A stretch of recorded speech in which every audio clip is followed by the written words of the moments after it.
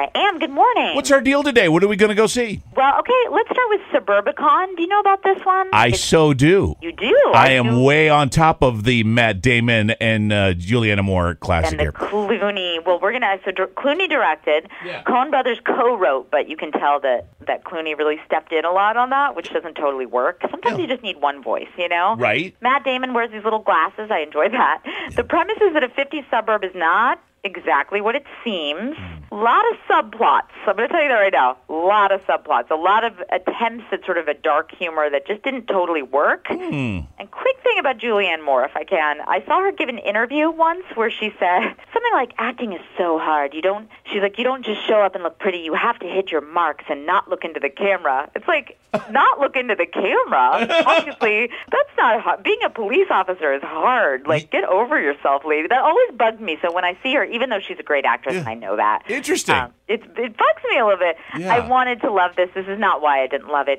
It didn't come together. It didn't totally work, and I'm so sorry about that. So D+, like Damon plus, it's pretty bad. Aw, too bad. I know. But in better news, there's a movie called Thank You for Your Service, starring Miles Teller, who I honestly thought was Shia LaBeouf until like an hour into the movie. My face blindness is not good. Miles Teller plays a soldier who returns from Iraq and has to sort of reassimilate, back into normal life. Right. The acting is really good. Couple cliche scenes, I think, but honestly, it's the kind of movie that teaches you something, Okay. And also, Shia LaBeouf is not in it, so that's good. Above average there. C+++.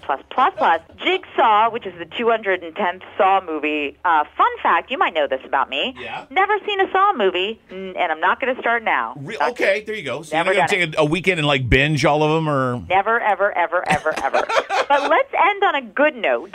Sure. I saw a movie that does not open till December, but so far the best movie of the year. Whoa. It's directed by and starring James Franco. It's called The Disaster Artist.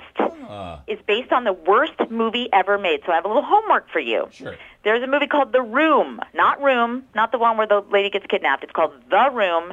It's free online right now. You can just I found it just online in full, And it is truly the worst movie ever made. Not for kids. Don't have kids in there because it's just bizarre. Right. But you have to see that first, and then you have a month to do it because Disaster Artist comes out in December. Okay. So you have to see that first because this James Franco movie is about the making of that movie. Oh, all right. The worst movie ever made. Interesting. Wow. So it's pretty brilliant that the best movie of the year so far, Yes. my favorite, is about the worst film ever made. It's pretty great. It's pretty meta. So I'm going to leave it there. I've never given you homework before. That is my homework for you. I'm all right. I'm in. I'm ready. All right. Trust me. The Room. All right, I'll leave it there. I'm live from Hollywood. I'm Cecily Nobler.